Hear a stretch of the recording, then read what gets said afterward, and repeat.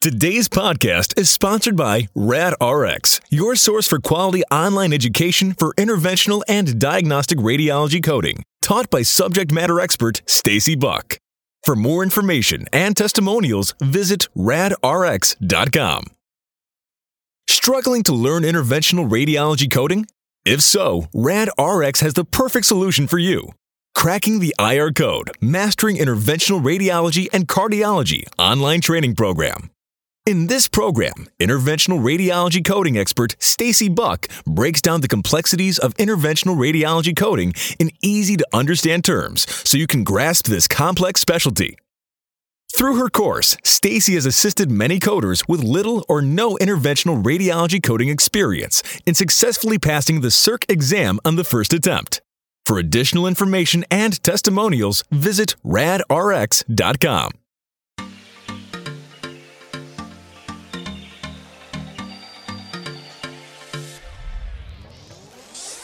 Welcome to Who Cares What Stacy Says, a podcast providing insights and advice on how to take your medical coding career to the next level. And now, here's your host, Stacy Buck.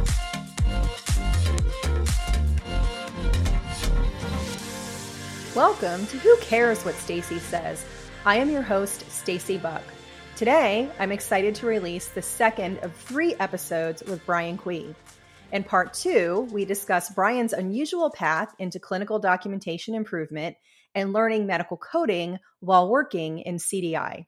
Brian and I both talk about our experiences as adjunct instructors and encourage those who have been thinking about becoming an educator to give it a try. We also touch on buyer beware when it comes to selecting a coding education program, and we discuss the importance of networking in our profession. And believe it or not, we again circle back to episode 15, Show Me the Money, with Brian offering his thoughts on salary negotiation and how men and women think differently. And now here is the second episode of my conversation with Brian Quee. So now you completely have me like off my plan for this podcast interview. I had kind of a progression of how I wanted to do things, but Brian's totally screwed that up for me now. So we're going to be jumping around.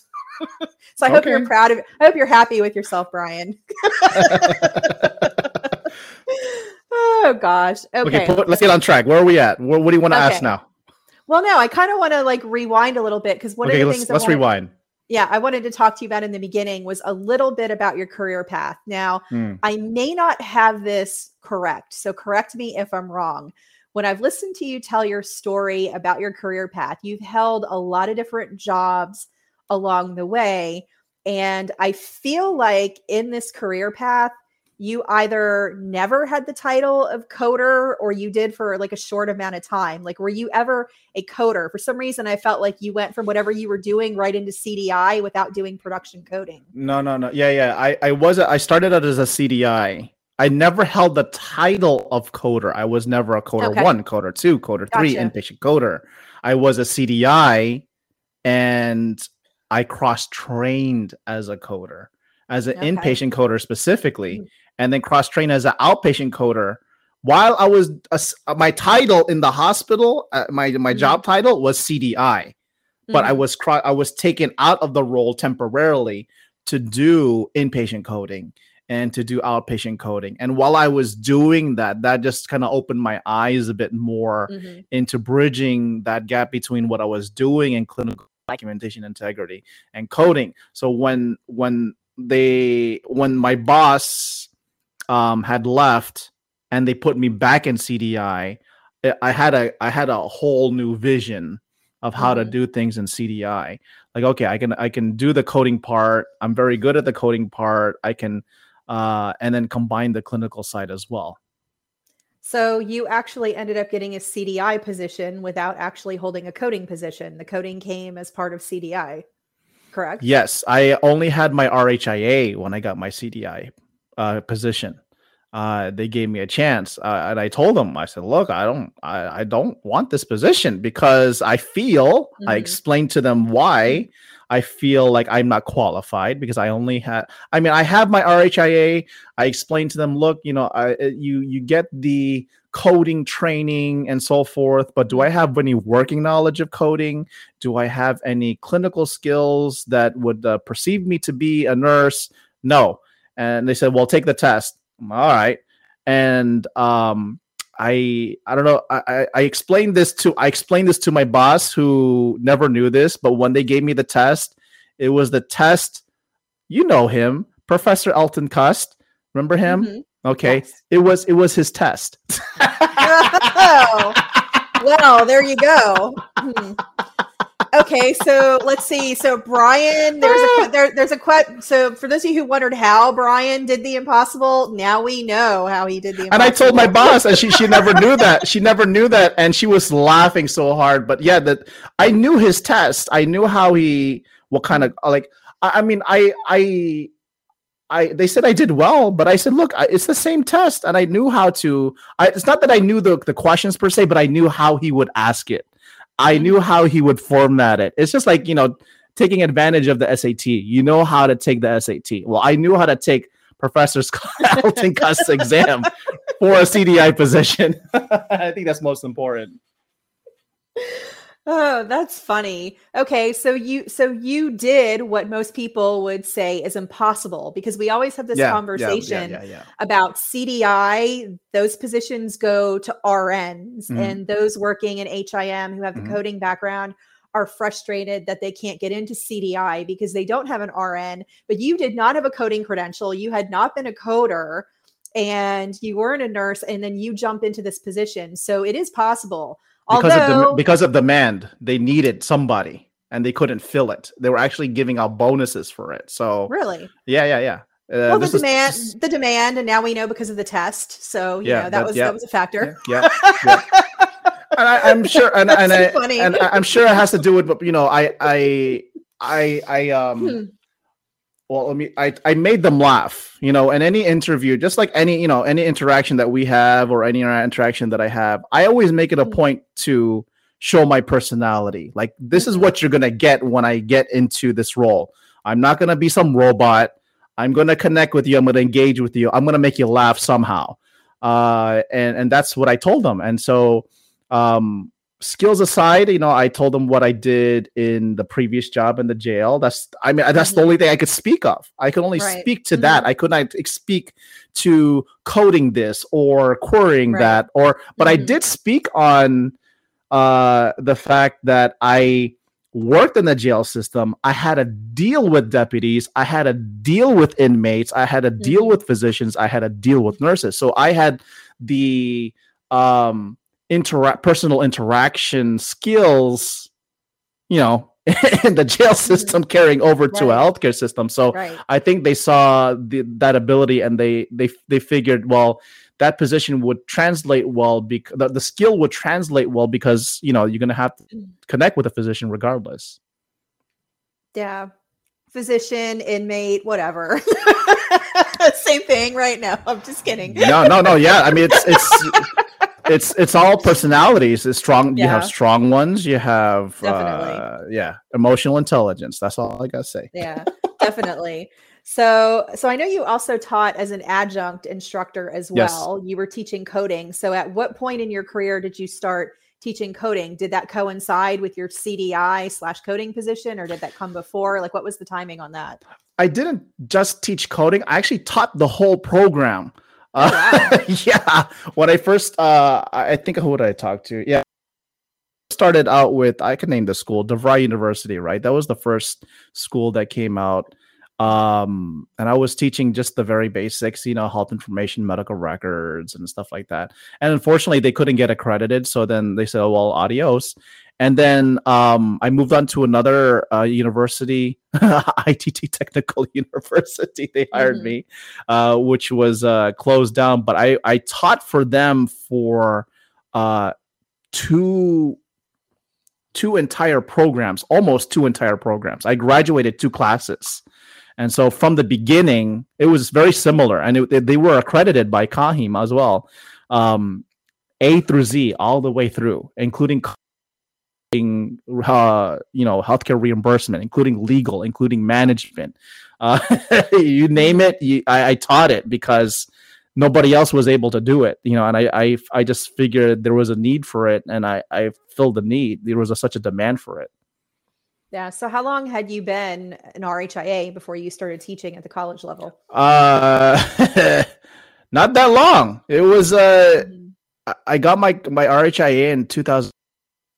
They picked me up because when I went to DeVry, I was actually looking for a second bachelor's in biomedical informatics. I just didn't know why. I was just, let me just go there, and I put in the application. I sat through all of that, admission stuff, and I left. I'm like, okay.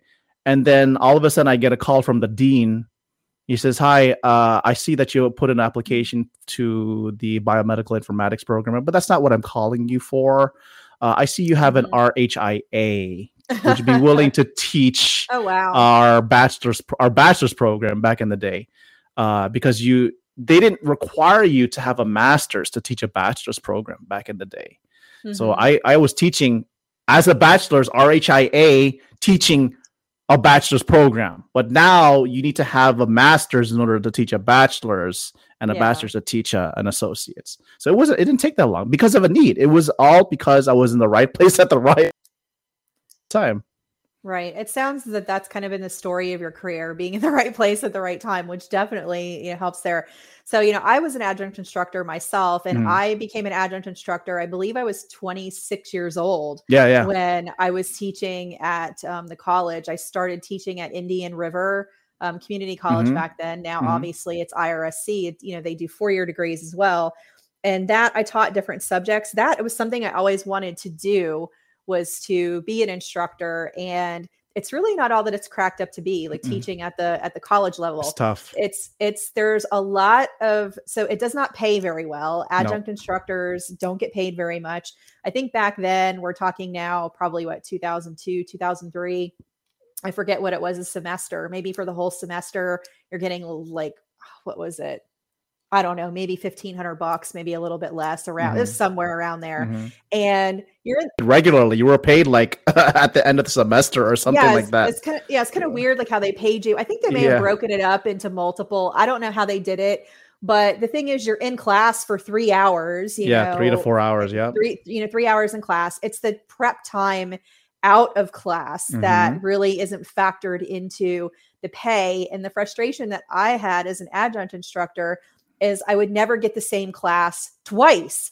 I would get a new class, and then I would never get I see. The only thing that I got more than once was medical terminology, which I absolutely hated. I hated teaching medical terminology because there's really not anything to teach. Read the book and memorize the stuff. That's medical terminology. Yeah. So I felt so that was frustrating there. And then I also had well, let me explain why that's frustrating, because when you get one course, you're just getting your footing into that course and how to grade it, how to teach it.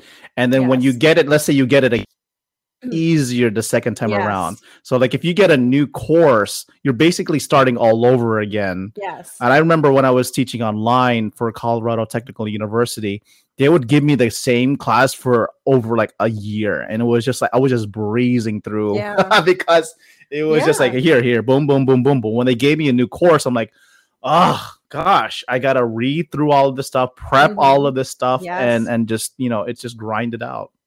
Yeah, it was, once you've done a course, you already have the syllabus and all the assignments and everything. You just go in and change the dates on the syllabus. And, me, I would always prepare extra stuff. I wouldn't just teach from the book. I would bring in real world stuff. So I would bring a lot of content into the classroom myself. So I would spend a lot of time prepping. So that was always a huge frustration that, okay, now I've built this course. Next time I don't need to do any prep. All I have to do is show up and teach it, 3 hours, that night, and we're set. And other than medical terminology, I never got to do another course. And then eventually I just stopped doing that. I did have a brief experience teaching at a technical school. And this is a bad representation of technical schools. I don't know how they're structured now, but years ago, I really hated this business model, but I didn't really understand it or know about it until I taught in a technical school. So this is a school that no longer exists. I could say the name. I'm not going to say the name. People may know who I'm talking about when I start talking about it. but they were a technical school that specialized in different medical areas. It had medical assisting and, your phlebotomists and medical coding. And so you had a lot of that stuff that was more clinical. And then they had like a coding program, and they had locations in all over. And so this particular school was located in West Palm, the campus that I applied to teach in their medical coding program.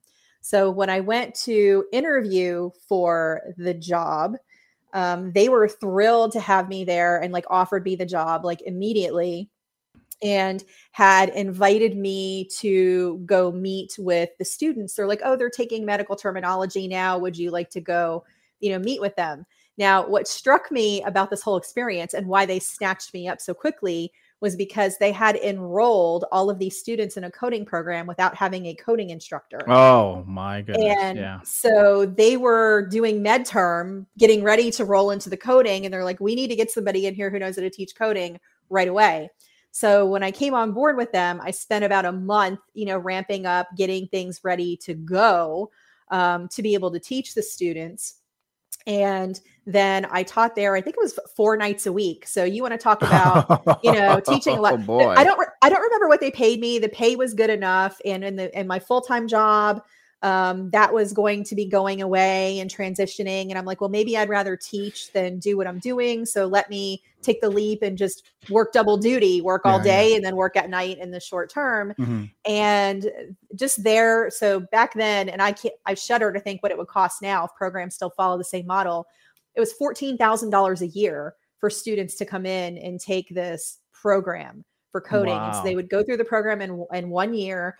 And then they tell them you can come out and you can get a job being a medical coder. Mm. And most of the students that were in the program were getting government grants, and they were pulling student loans for the balance that the government was not paying for. Yeah. So it was either heavily funded by the government or it was heavily funded by student loans, which that in and of itself is sad. So, once I'm in the door and I kind of see how the program is structured, I, being the person that I am, want to give these people exposure to real world. Yes, we've got a textbook. We're going to study what's in the textbook. I'm going to bring in other stuff. I'm going to help you learn what you need to know when you get out the door to become a medical coder. And that was actually frowned upon. I had been teaching at the college, and I then started teaching here. And the students at the college really liked me and they enjoyed me. I was tough, but I was fair, and we had a good relationship. Over in this setting, it was the complete opposite there. They wanted you to spoon feed these students. They had people admitted into a program that never should have been admitted to a coding program. Like they do like a basic entrance exam, but they don't really screen to see if the person would be a medical coder. A lot of them had failed medical terminology and they kind of pushed them along, anyway. Or they really have bad like English skills or English grammar. You could tell right away when I do some of these papers. I'm like, where do they take their English from? Like they like I would notice like where are they getting these students? And I feel that way. Yeah. So, I feel like that model, the way it was set up and how they were getting their money, that they preyed upon people to get students enrolled in that school. Process. And I know it happened at other schools. Mm-hmm. And so I'm in the classroom. I'm trying to be like a legitimate instructor. I am trying to teach you, and prepare you. And so I'm testing you on things that aren't in the book, things that I covered in class. People are failing my tests. They're not passing. Most people are doing horribly. They're going down to administration and complaining about me that the class is too hard. Then in class, they were so disrespectful. They would all be talking over me, talking during class when I'm trying to lecture. And one night I just lost it. I snapped and like yelled at all of them because I had enough. Now, mind you, I'm like, the same age as teaching at the college, 26. Some of the people in the room were the same age as me. Some were older, but I just freaked out. I had one of those moments where I just snapped and went off on everybody. They went down and complained about me because I went off on everybody. And the problem I had there is that administration did zero to back me up and wanted me to spoon feed them and back off and make everything easier for them. And at the same time, they allowed the students to disrespect me talk about me disrespectfully, treat me disrespectfully. Administration treated me disrespectfully. It was a horrible experience. And it bothered me so much, again, because of the money. I'm like, we have our government funds paying for these people to be here, and they're going to come out not qualified, not able to get a job.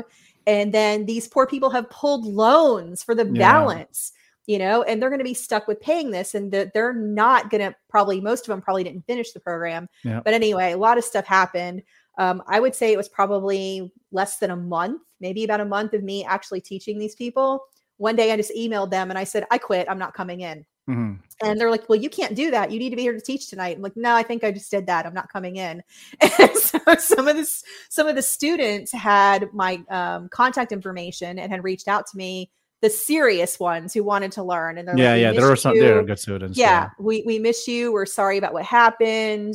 And they said they have the secretary from the office up here teaching us medical coding. Oh, Jesus. So I don't know how that panned out. I mean, that school no longer exists. They're out of business. I don't know if somebody bought them out or if they closed shop, but that's, you know, the reason why I share that story is if there are people listening to the podcast, because this is career advice, you know, my focus in medical coding, kind of like buyer beware on programs that you're getting into. I always tell people you're better off going to, you know, a college 2-year program. You know, they have coding certificate programs. You earn your college credit. And then if you want to apply those credits to an associate's degree, you're halfway or better there. You're more than halfway to that associate's degree doing that. And it's a heck of a lot less money. I don't know what the cost of college is now, but it's a heck of a lot less than going to these schools that give you this accelerated program. And they tell you you're going to get a job, but we know that it's not the easiest thing to get a job right out of a coding program. And I felt so horrible, you know, for those students, you know, in that situation, because again, I feel it's like, you don't like me and you're wanting to get rid of me, but you're being preyed upon and you don't even realize that you're being preyed upon by this institution, but you're just happy I'm gone. Most of you are happy that I quit and I didn't come back. But it was so different from college, where you pretty much have autonomy in the classroom and you can do things the way that you want to. There was one issue I had with one class where someone did complain about something that I did. And the program director said, well, I think maybe you should do this or maybe consider changing it. And I said, no, I'm not going to. And when I said, no, I wasn't going to, she stood by me. She didn't force me to change anything. She just shared the concern and advised me. And then I said, no, this is how I'm going to proceed. So as an instructor, it was a very different experience. And just from the student perspective, seeing even friends I know and people I've met over the years who've gone through programs like that, I've never found anybody that's been happy with the result of a program like that. They come out in debt and they struggle to find jobs and they're not qualified. And so that's, we were talking about our teaching experience, but I'm like, I have to share this story for the benefit of the audience. If anybody out there is looking at coding programs, please, please, please look at the colleges and go to those CAHIM accredited programs through AHIMA. That's going to be the gold standard there, to make sure that you're getting what you need. And again, you want your credit to be transferable to college. These people paid $14,000 and you can't even take any of that and apply it to a college degree. If you decide that you want to get an associate's or a bachelor's, you're just stuck with a certificate and you know, you paid $14,000 for it. Yeah. I did a video on it where I took, I applied the CAHIM. I went to the CAHIM website and I picked out, you know, an associate's and a bachelor's program. And then I picked Associates of Medical Billing and Coding, which actually I had taught for because they weren't accredited by CAHIM. And you could tell the very stark difference between the curriculum. One's more extensive. One will prepare you well. It has the courses. And accredited was short in, you know, in terms of semesters. One thing I did want to add, you have the concern for students, but also the concern for national teaching. Your name is going to be the one who is part of that program teaching you. And, you know, when you're putting out students, you want to make sure you have the stamp of approval that they're ready. But if the institution is not backing you up to allowing you to have your students industry ready, well, that there goes your reputation. Your reputation will follow through with it. Well, who was, what school was it? Well, it was this in school. Who was the instructor? Oh, it was Stacy Buck. Oh, right. Darn, so those are some of the things you have to be concerned about. So for those that are looking into teaching, I mean, now the requirements has gone up. In order for you to teach a bachelor's, you need a master's. If you need to teach an associate, you need to have a bachelor. So they changed that recently. Yeah. I mean, if you enjoy education, I would recommend that if you're an educator and you haven't taught at the college level, try it at least once. Yeah. Some people, what's interesting is some people actually will start as an adjunct and then they really enjoy it. And then they become, faculty eventually. And then some people go on to become program directors. Yep. You just kind of find if that's where, you're happy. For me, it never really fit. When I was an adjunct instructor at Indian River at the time, Claudia Keating was the program director. And those of you who've been in the industry for a while may be familiar with her. And she always wanted me to take over her job when she retired. She's like, you would make a great program director. She's like, but you would have to earn a master's degree. She's like, in the short term, they would let you do it with a bachelor's. If you were working on a master's, you could come in.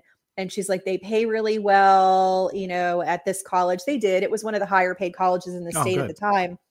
And, she's telling me, what I can make. And I'm like, I can make more in the field. She goes, well, if you taught overflow classes too. And then I'm like, what? So I'm teaching like crazy and working all the time. Yeah. I'm like, I can make way more money working in the field than I ever could being an educator. And so money was part of the issue. But the other issue was, I get bored doing the same thing over and over and over again. And I just didn't feel like that was a long-term fit for me. And having that entrepreneurial spirit and wanting to have my own business, I feel like once you go into education full time, you're kind of stuck there and it's harder to come back into the field and actually work as a practitioner doing whatever you're doing. Yeah. And it's interesting. I had someone who used to work for AHIMA say that's a challenge when you've worked for AHIMA in a position and you come out and you're transitioning back into the field, that can be a challenge. It's not impossible. I mean, but it's just, it's different. So I feel like once you're in academia, if you're there a long time, you might get stuck. Because you're not hands-on in the industry. Exactly. I think you lose that. And I agree. You feel stuck. And one of the things that I did not like was grading. And when I actually had taught I went from ITT to Colorado Technical University, which was my first online teaching job. I went from a class of like 4 to like a class 35 or 50, and so imagine grading 50 assignments and you're required to have them ready within 24 hours. And then you have to have hours for all of those students. And sometimes those students don't, the online environment is very weird because they just don't, I try to engage the same way with video and stuff like that, but I don't think we ever used video. It was mostly voice.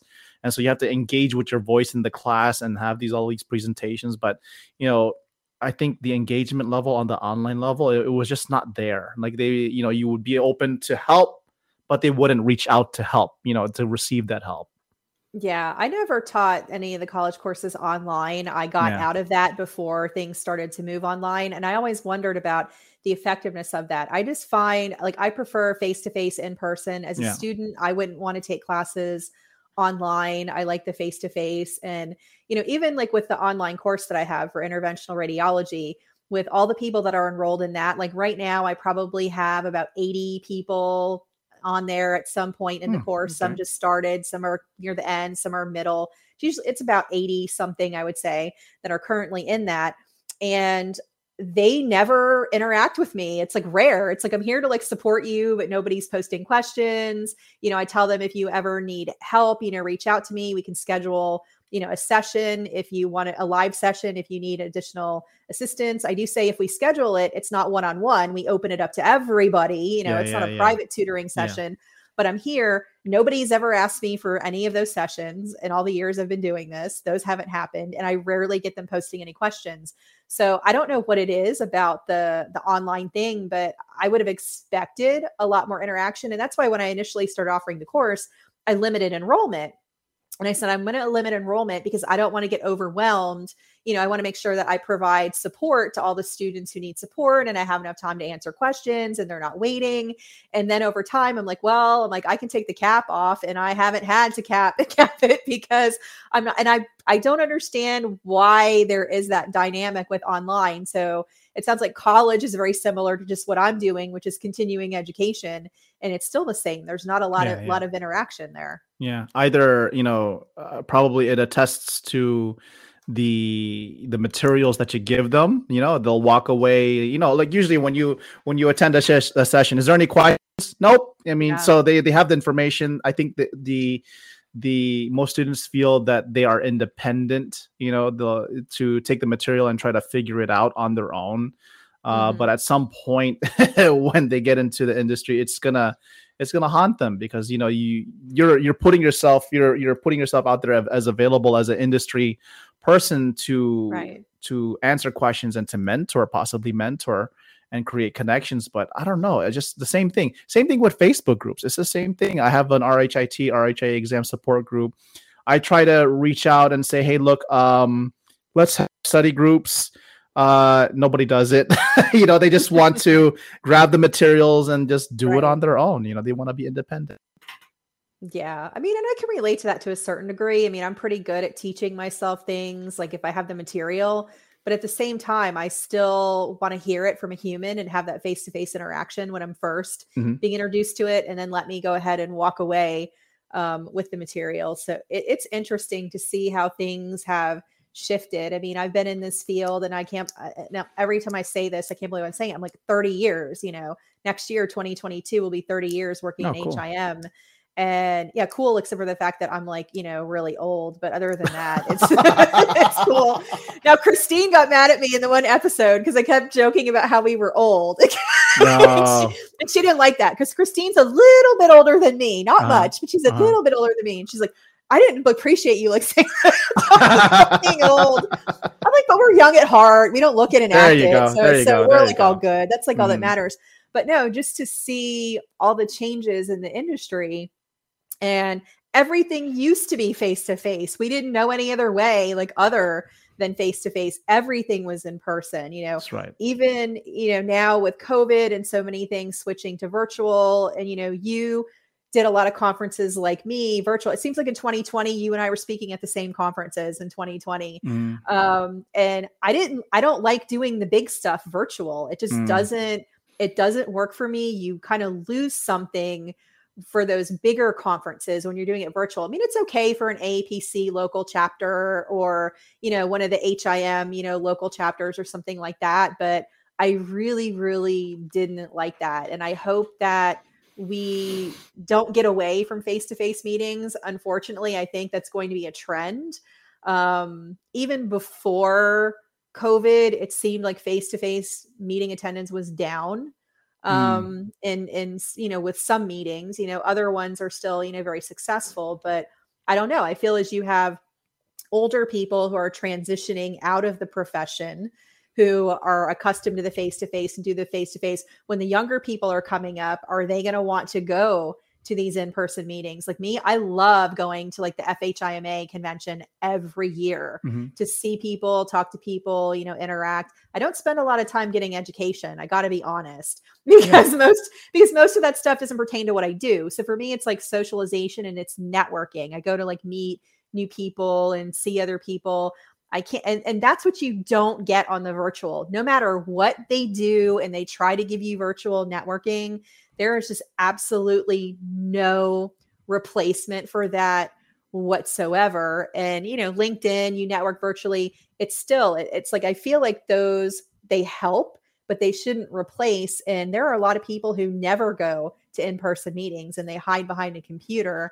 Yeah. And I don't think that that's the best thing, because you have to interact with people at some point, even if it's virtually. How do you, build those communication skills and those interpersonal skills when you're not, out there interacting with people?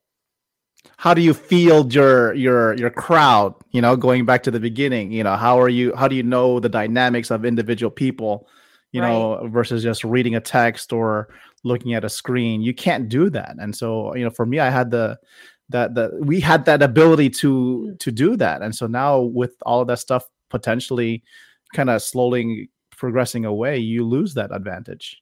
Yeah, you have to really get to know somebody. You have to have a conversation with them. There are so many times I have known people virtually for years. And so there may be exchanges on social media, there may be exchanges in email, but I've never had a conversation. And then eventually we have a conversation, whether it be on the phone or whether it be in person. I try to meet as many people as I can in person, if it's possible. And you think you know someone, but you don't really know them until you have that real conversation. There's just absolutely no substitute for that, because you get a feel very quickly within the first, few 5 to 10 minutes of a conversation, whether you have a chemistry with a person or whether you don't have a chemistry with a person. Some people I get on the phone with or I talk to, I can talk for hours and never run out of things to talk about. And we go back and forth. You're one of those people. Me and you've interviewed me, for your podcast. We can talk and talk. Christine, who I had on the podcast, the same thing. And then other people, I'm hard pressed to make 10 minutes of conversation with them. Really? It's just not quite there sometimes. So, and that's one of the reasons why I like doing the podcast, is because of the adding guests to the podcast. It changes the dynamic. Because you remember when you first started brainstorming the podcast, you're like, it's just gonna be me. And then when I hear you bringing on guests, I'm like, that's interesting. You're evolving now. Yeah. I mean, there's only so much of me that I can listen to. I mean, it's okay to get on the podcast and talk about a topic. Yeah. But I feel like for like a listener, your content has to be so engaging to hold someone's attention. If you're doing a solo podcast episode. Yeah. And I'm like, let me try doing the guest thing to kind of mix it up. I didn't plan to full on go with guests. I'm like, let me try it and see how it works. And then Tony L. Holmes was the first person that I did the interview with. Good. And I had so much fun doing that with her. Mm-hmm. And then with Christine, Christine, we had a lot of fun together. She was great too. You suggested, maybe you and Stacy, should do a podcast together because you guys have that chemistry, and we do have that chemistry. And it's like, I feel like when you're with other people, it just, how can I can't even put it into words. It's just so much better, where I feel like left to my own devices, I'm kind of boring and dry. But if you give me somebody to interact with, it brings out a whole nother side. There you go. To me and my personality and what I have to offer, versus me just talking, from a list of talking points that I've developed. And while people say they like those episodes and there's a lot of valuable content, the podcast, has, exploded. I still don't have really high numbers because it's still new, but I'm 3 times, the listens, what I was getting with the solo episodes. And so I definitely want to continue with the guests. So I have to thank you for pushing me for getting into podcasting in the first place, because I know you were on me for a while to do it. And so I finally took the plunge and I'm loving it. And so funny. I wish I would have done it sooner. So funny. Well, that my fear was, what am I going to talk about? I don't have anything to talk about. Yeah. And that was part of why I switched to guests, because after I had done probably close to a dozen solo episodes, I'm like, okay, I'm really tapped out. I don't know what else I can talk about by myself. But what I like about with guests is I prepare a little bit, but I don't script it or anything. I might throw out, I didn't send you a list of questions, but I've sent you sent me nothing except some homework. Exactly. I gave you homework. I didn't have any questions, but even my other guests, I'm like, here's a list of questions, pick like a dozen that you want to answer, but I can ask you anything. Like, that's kind of the rule. I like to see where things go, because something that you might share, or something that Christine shared or Tony shared, reminds me of something, and then I'm like, I can share on that point too. There you go. And it just, and then we get to have fun and we get to have a few laughs. Now you see why I like it. So good. Yes. Good. Yeah. Good. But the key is you have to have a good guests with like good chemistry. So I've been lucky so far that, okay, so I have interviewed Tony L. Holmes. I have interviewed Christine Hall. I interviewed Victoria Mull. Good. Okay. She's good. And actually I didn't know a lot about Victoria, and we had minimal interaction until that podcast episode. I got to know her a lot better through the podcast episode, which was nice. And now I'm like interviewing like you. So these are all great people with great personalities. I know at some point in time, I'm going to hit a dud of a guest. I'm going to, where it's probably not just going to be. But let me tell you, be as much fun. Now I'm going to say this. I listen to most of your podcast episodes, and I think you are great, and I love listening to you. But some of your guests, when I listen to part one, I'm like, I'm barely getting through it. And I'm like, I will not listen to part two because of the guest. It has nothing to do with Brian. Yeah. Nothing. No, it's you will, I don't want to say duds, but you will get some duds. That's my word, not yours. Well, there are interesting. I mean, when I pick guests, I don't know what to expect. Right. I only know them because of, or I get them on the podcast because of one aspect that interests me. And so you are finding these people virtually, like you know them virtually, but you've not had conversations with most of them, correct? Never. I used to prep them. I used to prep them before. I used to in the beginning have an hour conversation before the podcast. I used to, when I did Charlita Hoffman, we had a meeting before the actual podcast.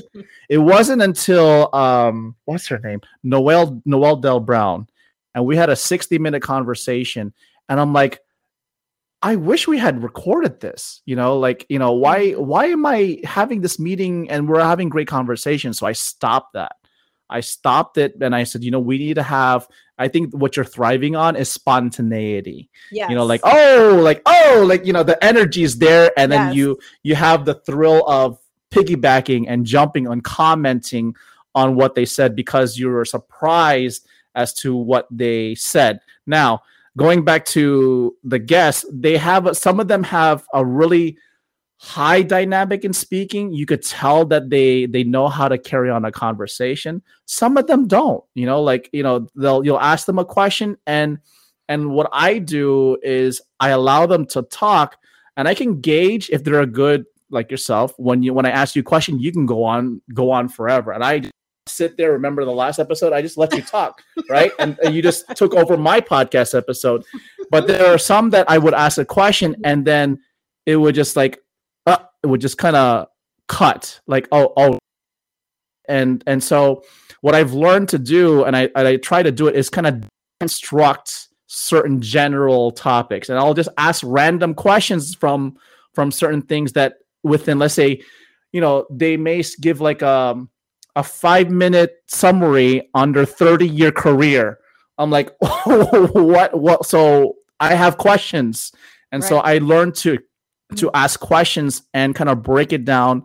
And I've always seen it like, okay, let me open this door. I see a few more doors. Let's go through this door. And that's why when you listen to me and we have conversation, we tend to get lost because I open a couple doors and we go down this rabbit hole. And sometimes we're stuck in this rabbit hole. And, another thing to be very skilled at is to get out of the rabbit hole, back up and go through the other door and go down through that rabbit hole as well. So, 4 years of interviewing, I'm sure you'll catch on, how to go in a hole, go out of the hole, go into another hole. And I was guiding you a little bit earlier, and you'll do it. I mean, that's the fun of it all in podcasting. I don't know. I think that the rabbit holes are more fun sometimes. Yes, the deeper the rabbit hole, it's so much better. And you're worried about getting lost. Get lost. That's probably another podcast app, getting lost with Brian Quinn, like that, or getting lost with Stacy Buck. I don't know. So, these are things that you have to consider. Like in podcasting, I always mention this a lot. Like podcasting, there should be no structure. You're just there. And what are people doing when they listen to podcasts? Like myself, I was doing work today. I was listening. People listen to their car. Down and just listen to the podcast. They're always doing Right? They're always doing something, dishes, lawn, whatever. The thing is, and I mentioned the hard translation into YouTube is because you have to watch the interview, and I found that the numbers on the YouTube, the Not Also Classified, is way lower than the hundreds of listeners or downloads that I get from the audio version. It's just a very stark contrast. Yeah. So I may title this episode "Get Lost" because you have completely messed up my flow. So I have lost control of this a long time ago, and you have been like driving this. And I want to kind of circle back to some of these things. So those of you that are listening, we are definitely jumping around because there are certain things that I wanted to cover. And so we're totally like out of order, and I can't see me doing that much editing on an episode. We did that in the last episode on my podcast. You had a goal in mind to talk about consulting, but we never really got down to it. but we somehow jumped around. Yeah, it was about becoming a subject matter expert. And I think there you go. I think we did touch on it at the very end, like very quickly. But then I did a solo podcast on it, so I made sure to cover everything there that I wanted to do. Yeah. So I do want to circle back to that episode again with Christine Hall that I did called "Show Me the Money." And so in that episode, we talked a lot about differences between men and women. And we were talking about how they're different when it comes to salary negotiations. So thinking back to that conversation that Christine and I had, where do you think we got it right? Where do you think we got it wrong? Like, what are your thoughts on what we said about negotiating salaries? I don't know about the HIM industry. I could, again, there's not too many males to gain data from. But, whenever I got into a job, whatever they accepted me, I was grateful for it, because of every time I got into a job, it was something new. It wasn't like I wasn't transitioning from a director to a director. It was always going from one level to the next level. And because of that, there's a certain sense of uncertainty in terms of pay. So, but the pay was substantially higher than where I was before, right? But because let's say it's a corporate position, it's a standard pay rate, but it was higher than what I was, because right now I'm a clinical validation auditor, but it was substantially higher than what I was making as a CDI. So did I have to negotiate? Not really. But when you look at the grand scale, there is you're looking at the let's say the movie industry or whatever industry there is a gap, between what males are getting paid for and what women are getting paid for. Now, in terms of negotiation skills, I think it has to come down to standing your ground. I think that's where when I listen to that, like, okay, do you know what you want? Are you certain what you are going to get? I think when there's a level of uncertainty, like myself, when you get into something that's uncertain, you're just going to accept whatever you're going to get. But if you do enough research in the field and the position and the company, you will hit on the mark as to what you want in terms of a salary. So it's all about preparation. I think it's key. I don't think it necessarily has to do with with male or female. It's just like you got to be prepared. If you don't know what you're gonna make, then you got to ask around. Like, for example, my sister, she works as a trauma registrar out in Jacksonville. And so she went from working as an LPN at a nursing home, right? And, she was asking fellow trauma registrars, how much do you make, right? And then she was very well aware of what the salary was. And then I think what Christine Hall is go a little bit higher and see what they say. Played that game, played that negotiation game to where, okay, if this is the pay rate, go a little bit higher. If they don't accept it, fine. Is it? And then you have to ask yourself, is the pay rate that they're going to give you substantially higher than where you were at? You know, you can't be greedy. Right. You can't be greedy. Just know that if you have the potential to go a little bit higher, then you might as well go for it. What's the worst that can happen?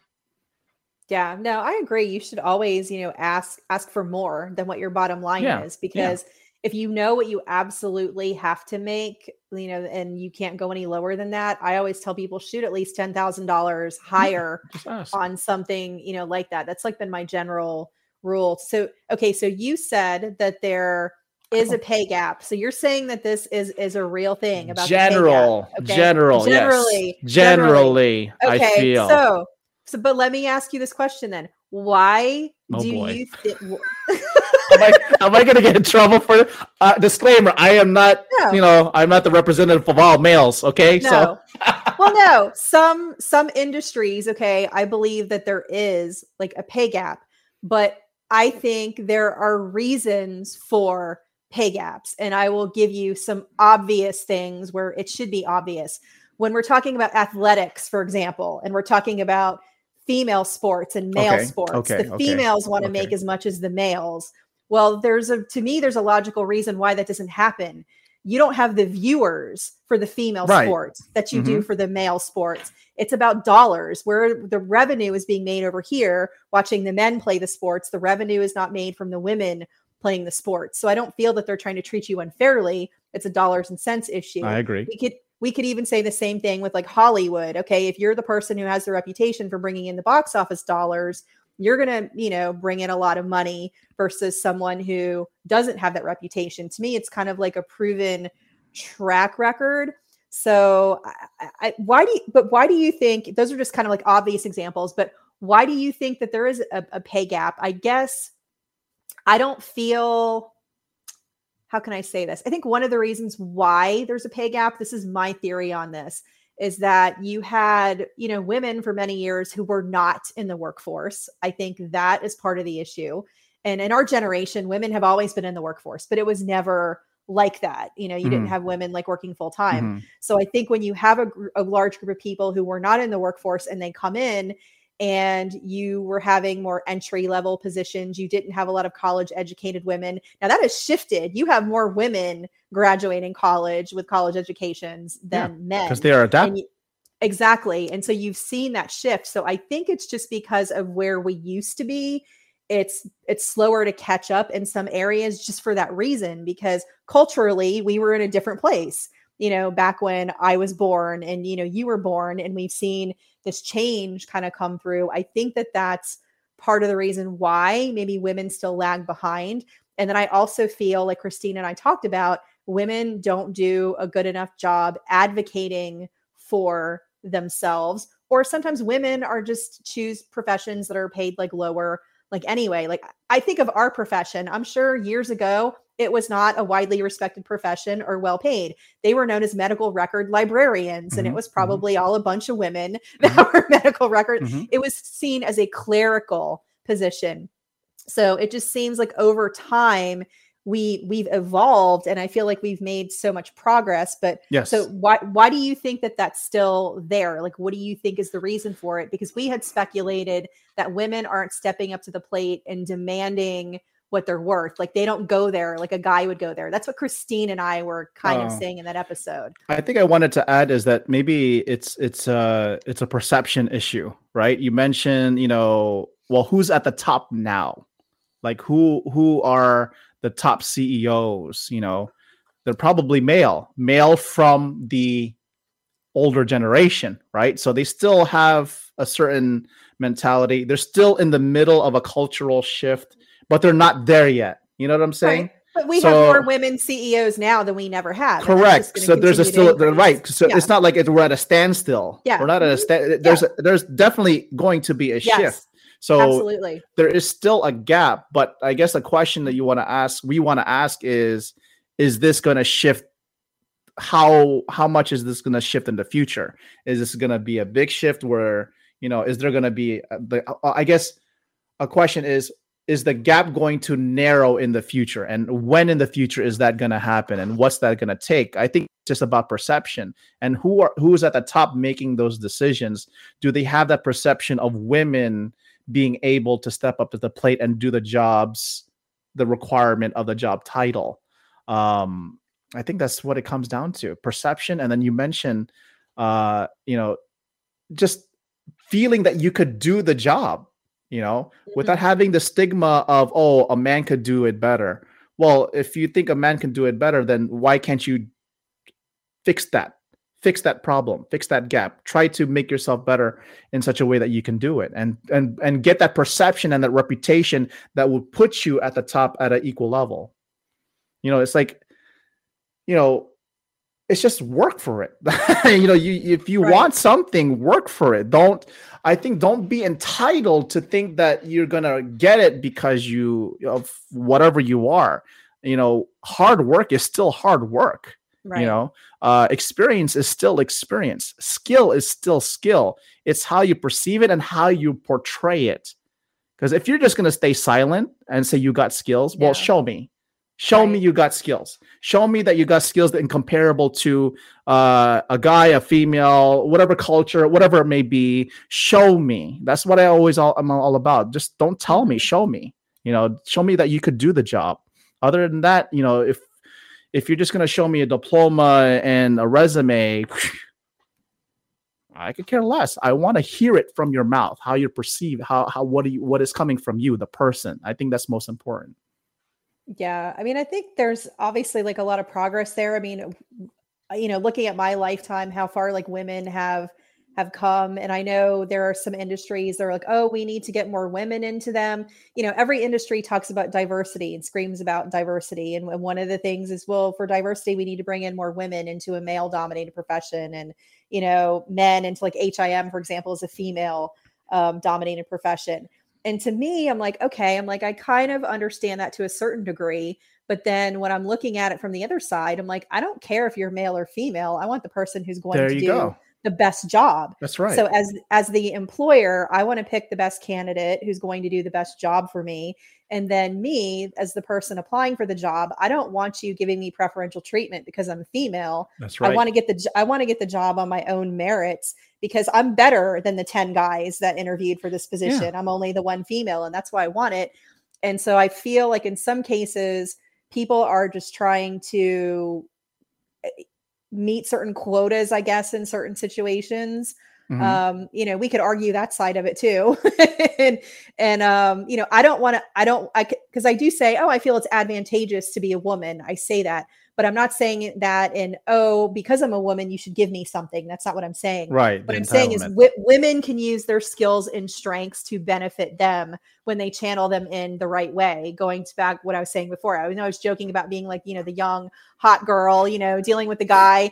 But there's a way to channel that appropriately. It's not inappropriate behavior, but you can kind of play to that to a certain degree is all I'm saying, because people are people. It's human nature, and you're attracted to certain people and certain things.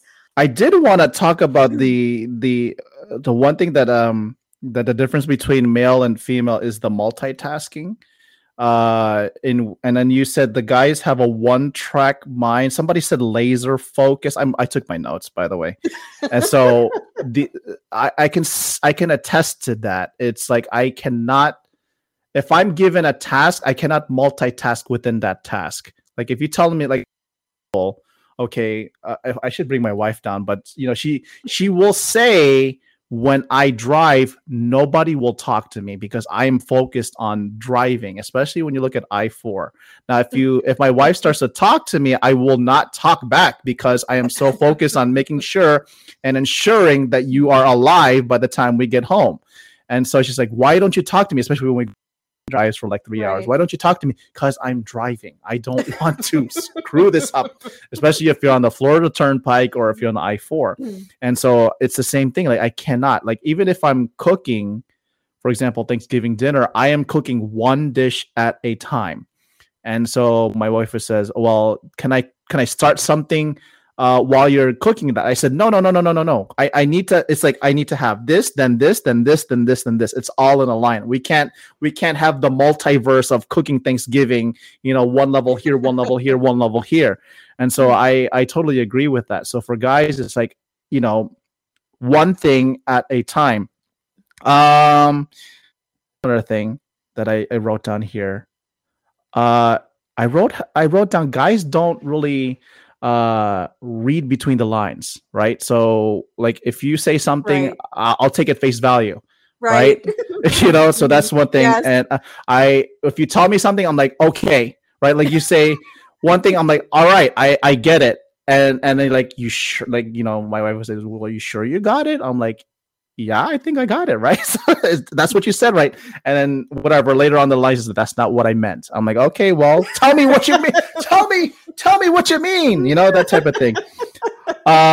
We don't overthink, right? Because we're focused on one thing. We can't overthink because we're not great multitaskers.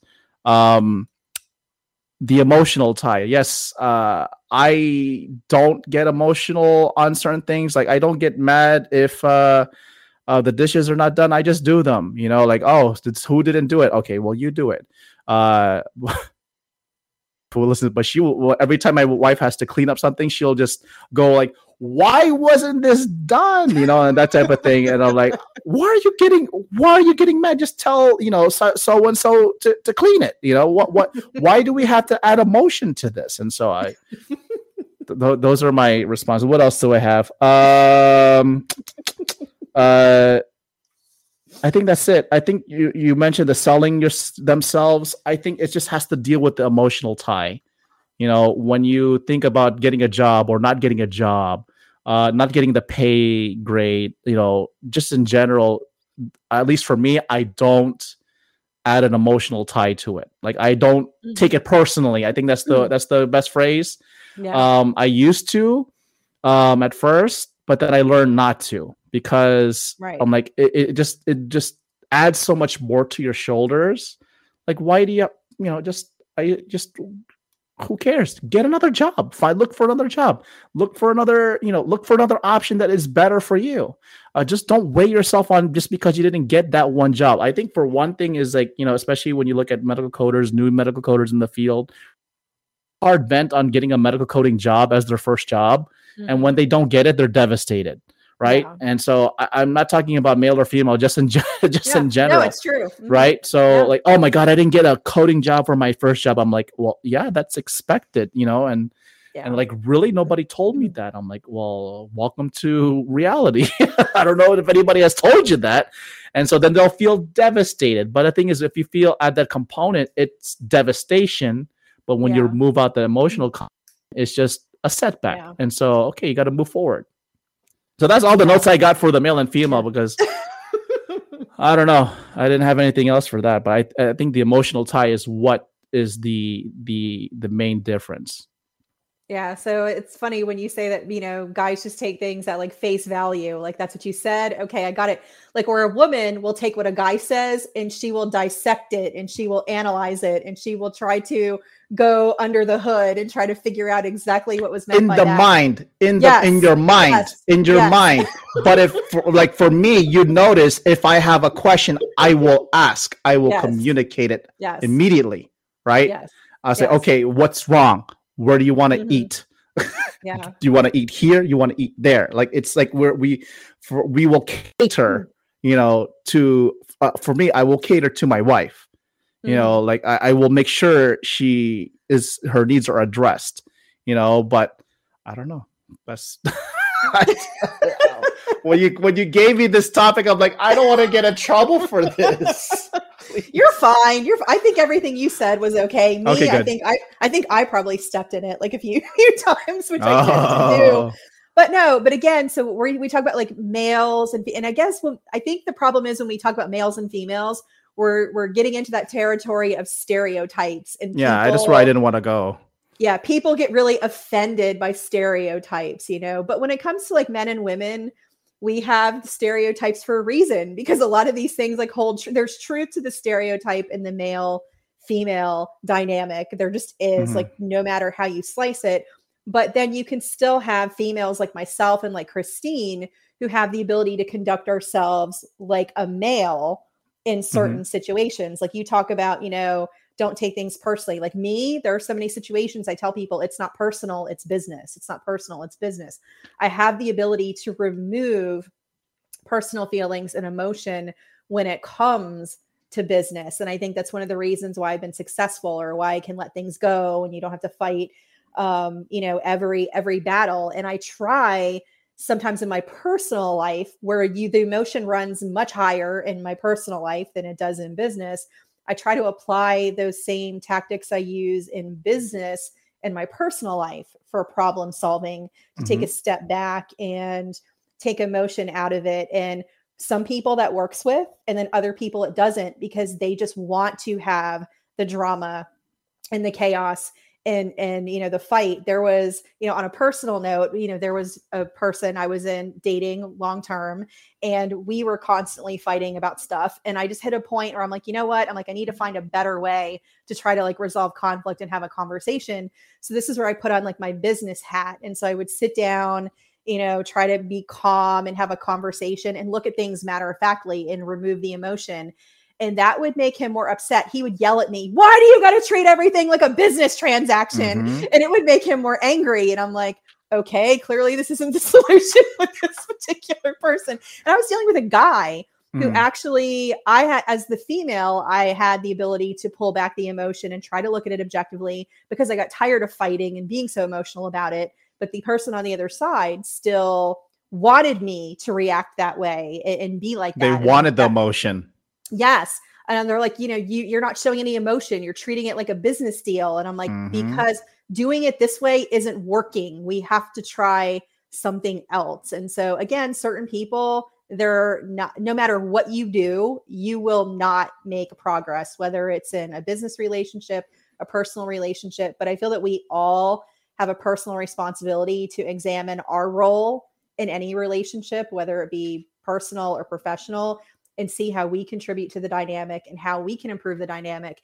And what's interesting is sometimes if you shift how you interact with a person, if you do it, even if they don't change anything immediately, if you do it, eventually they will act differently with you and towards you in a lot of cases. And you've shifted the dynamic by making a change yourself, not demanding that they do anything, but you just change how you show up.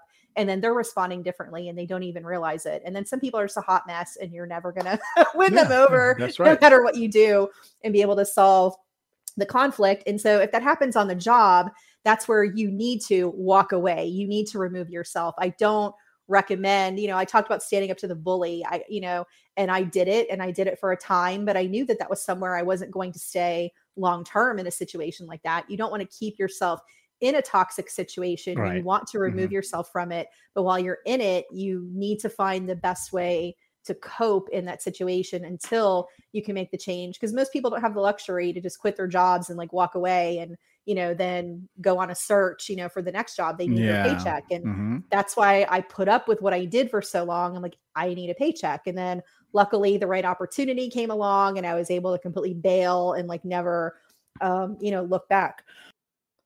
That brings us to the end of part 2 of my interview with Brian Kui. Part 3, titled What Do Women Want?, will release on January 11th, 2022. I can't believe we are only days away from ringing in the new year. I want to wish all of my loyal listeners a very happy new year, and I hope that 2022 brings you much love, peace, happiness, and success. If you're listening on Apple Podcasts, please be sure to take a moment to give the podcast a 5-star rating, leave a review, and of course, share the podcast with your friends and colleagues. If you have feedback you'd like to share in an episode or topic suggestion, please send an email to podcast@radrx.com. That's podcast@radrx.com. And I would still love to start an Ask Stacey segment on a regular basis. So please submit any questions you would like answered in a future episode to askstacy@radrx.com. That's Ask Stacey. Stacey is spelled STACIE @radrx.com. Until next year, thanks again for tuning in and have an amazing week. Thank you for listening to Who Cares What Stacey Says? You can connect with Stacey on social media. You can find her business page for RadRx on Facebook, and you can connect with her personally on LinkedIn. Don't forget to check out the online training courses offered by RadRx. Cracking the IR Code, Mastering Interventional Radiology and Cardiology Online Training, or Cracking the Diagnostic Radiology Code Online Training. Thanks again for tuning in to Who Cares What Stacy Says? A podcast providing insights and advice on how to take your medical coding career to the next level.